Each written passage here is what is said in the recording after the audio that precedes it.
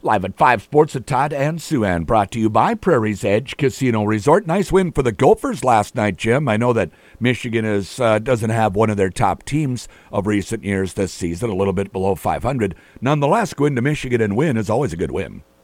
Yeah, and it looked like good basketball. I thought that Hawkins really controlled the game. Mitchell made big shots. Dawson Garcia was obviously rusty, but he played good defense. He played really hard. It was pretty impressive. I really thought that Carrington and Christie were going to have to be big factors for this team to win any games in the Big Ten. And they're doing it really with Christie still feeling his way and with Carrington still feeling his way in a lot of ways. So that was a good win. Yeah, we don't have to downplay it. It's a good win. They've already reached 2 conference victories a year after they only had 2 conference victories the entire season. They won on the road. A lot more work to do, a long way to go, but it was an encouraging sign. They had been, playing pretty well, even with Dawson Garcia missing. I mean, it wasn't a long term, I think, 3 or 4 games or so that he missed. It was good to see that they were able to integrate him right back in, and he seemed to fit in pretty seamlessly. Yeah, I didn't think he really had his A game offensively, but he rebounded well. He played hard. He defended his last Michigan possession. His defense was very key. I think he'll get back to being a true scorer for them here as he gets used to playing game speed again. But man, I just thought Hawkins really had a feel for how to run the game. Mitchell was ready to make big shots. They played good team defense. And Michigan, this is not a great Michigan team, but still a tough place to play. Yeah, no doubt. And they, all these wins kind of build up for them. They call it stacking wins. They need to keep doing that right now if they can. But it does seem like they've got a lot more depth on this year's team than they had in last year's team. They do. And I think that depth has allowed them to slowly develop Christie instead of just throwing him to the wolves. He's had moments. I think he's a really smart player, really good form on his shot. I think he's going to be a very good shooter. But, he's probably not quite there yet for being a guy who's going to play 25, 30 minutes in the Big Ten.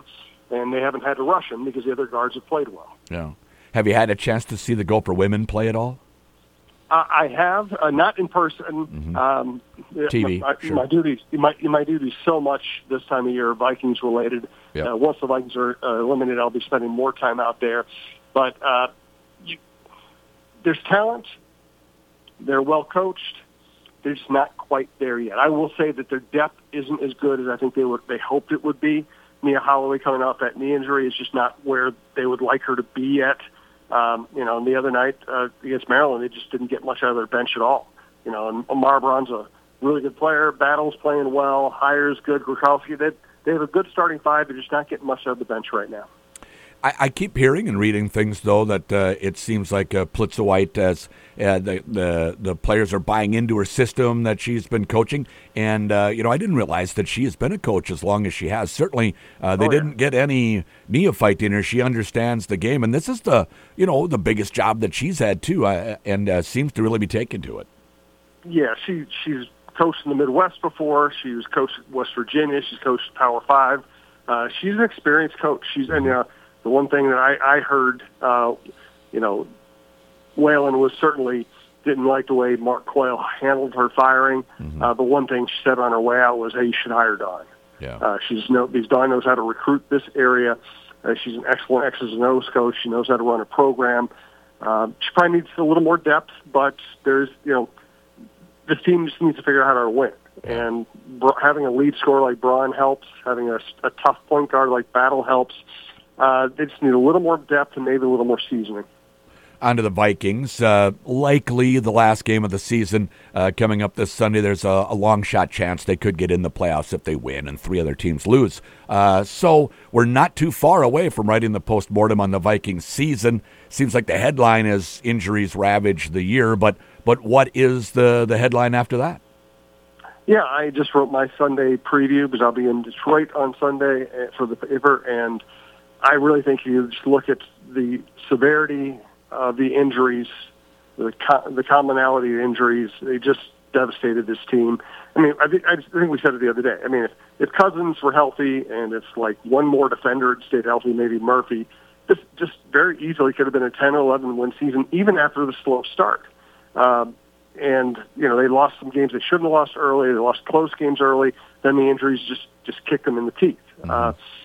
So I really think, I don't know how much of a postmortem it's going to be, because right. I think we're all immediately going to turn our attention to what are you going to do at quarterback? Yeah. Can you get Cousins back?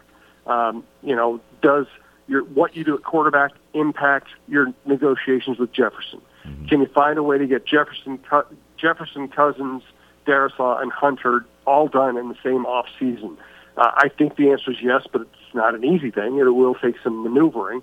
Is Cousins willing to take less than just a Daniel Jones contract? Because, that's the funny thing, is that the Vikings are going to look at the Daniel Jones contract and say, well, we can't pay somebody $40 million if you're not a Super Bowl-type quarterback. It'll destroy you. And the Cousins camp's going to be like, Cousins is way better than Daniel Jones, and Daniel Jones got $40 million a year. It makes Cousins a $50 million a year quarterback. Yeah. So I really think one of the big stories is going to be, Cousins says he wants to be here. He says he loves it here. He's become a beloved figure in that locker room. How much does he really want to be here? Is he willing to give up money to be here? That's going to be probably the first domino. Yeah, we'll find out. It is a massive offseason, certainly for the Vikings. How would you grade Kevin O'Connell's performance this year? I'd say that last year, under the circumstances, winning 13 games with a roster that had really had kind of fallen apart under Zimmer, I would have given him a good solid A. Mm-hmm. Maybe if you include postseason, maybe A-, because they certainly didn't perform well against the Giants. This year, I don't blame him for what has gone wrong necessarily, mm-hmm. but I also can't give him a really high grade if they're going to finish 7 and 10 or whatever it's going to be. So yeah. I would say C for this year. I don't think it's all his fault. I think if we went back and went play by play through the whole season, maybe we'd say, hey, you maybe could have won this close game if you had done something differently. Certainly the two Nick Mullins sneaks against Cincinnati still stand out. Right. So I don't blame him. I also can't give him too much credit.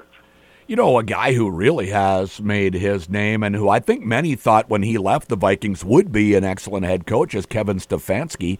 What he's been able to do with 4 different starting quarterbacks with the Cleveland Browns and has them in excellent playoff position. Do you think if the Vikings had it to do over that they would have kept Stefanski and maybe moved Zimmer on? Well, it's been fascinating how timing has impacted things like this. Mm-hmm. I mean, Mike Tomlin moved on very quickly after 1 year as the Vikings defensive coordinator. And retroactively, you can go back and say, well, boy, wouldn't they have been better off if they had Tomlin instead of Childress long term? Well, of course they would have. But mm-hmm. you do have to have some realistic protocols. You can't just fire a guy because you're afraid that an assistant might end up being a good head coach someday, Yeah. Stefanski, he was really well thought of in the organization. Really good guy, really smart. I never heard a negative thing about him. I do think he's probably the coach of the year, given all of their injuries. Chubb was maybe the best running back in the league. They lose him. They lose their starting quarterback. They give all the draft picks to and all the money to. And they've had some defensive injuries, too, and they just keep finding ways to win close games. It's really impressive. Would they rather have Kevin Stefanski than Kevin O'Connell? It's easy to say in this particular moment, but, again, you have to have some realistic protocols. And you weren't going to fire Zimmer just to move him out of the way of an assistant coach who was unproven. Yeah. Timberwolves in action tonight. They're down in Houston taking on the Rockets tonight. And first time they've had a losing quote-unquote streak. It's back-to-back losses, but it has raised a few concerns about the Wolves. Yeah, Finch said it the other night. Said that they had that big win at Sacramento that really felt like, kind of a wow moment. It's a tough place to play. Sacramento was very gifted offensively, and the Wolves really just took them apart in the second half.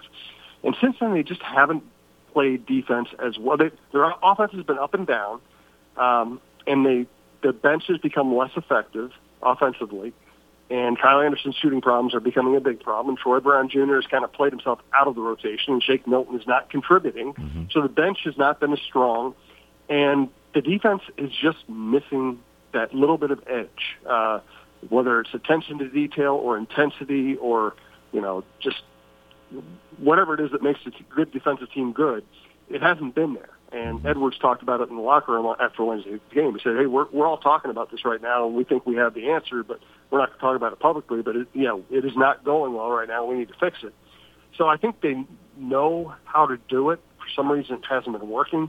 And the thing about the NBA is if you're just a little off defensively, I mean, almost every team in the NBA can torch you. Mm-hmm. Jim, thanks so much. Thanks, Todd. Live at 5 Sports at Todd and Souhan, brought to you by Prairie's Edge Casino Resort.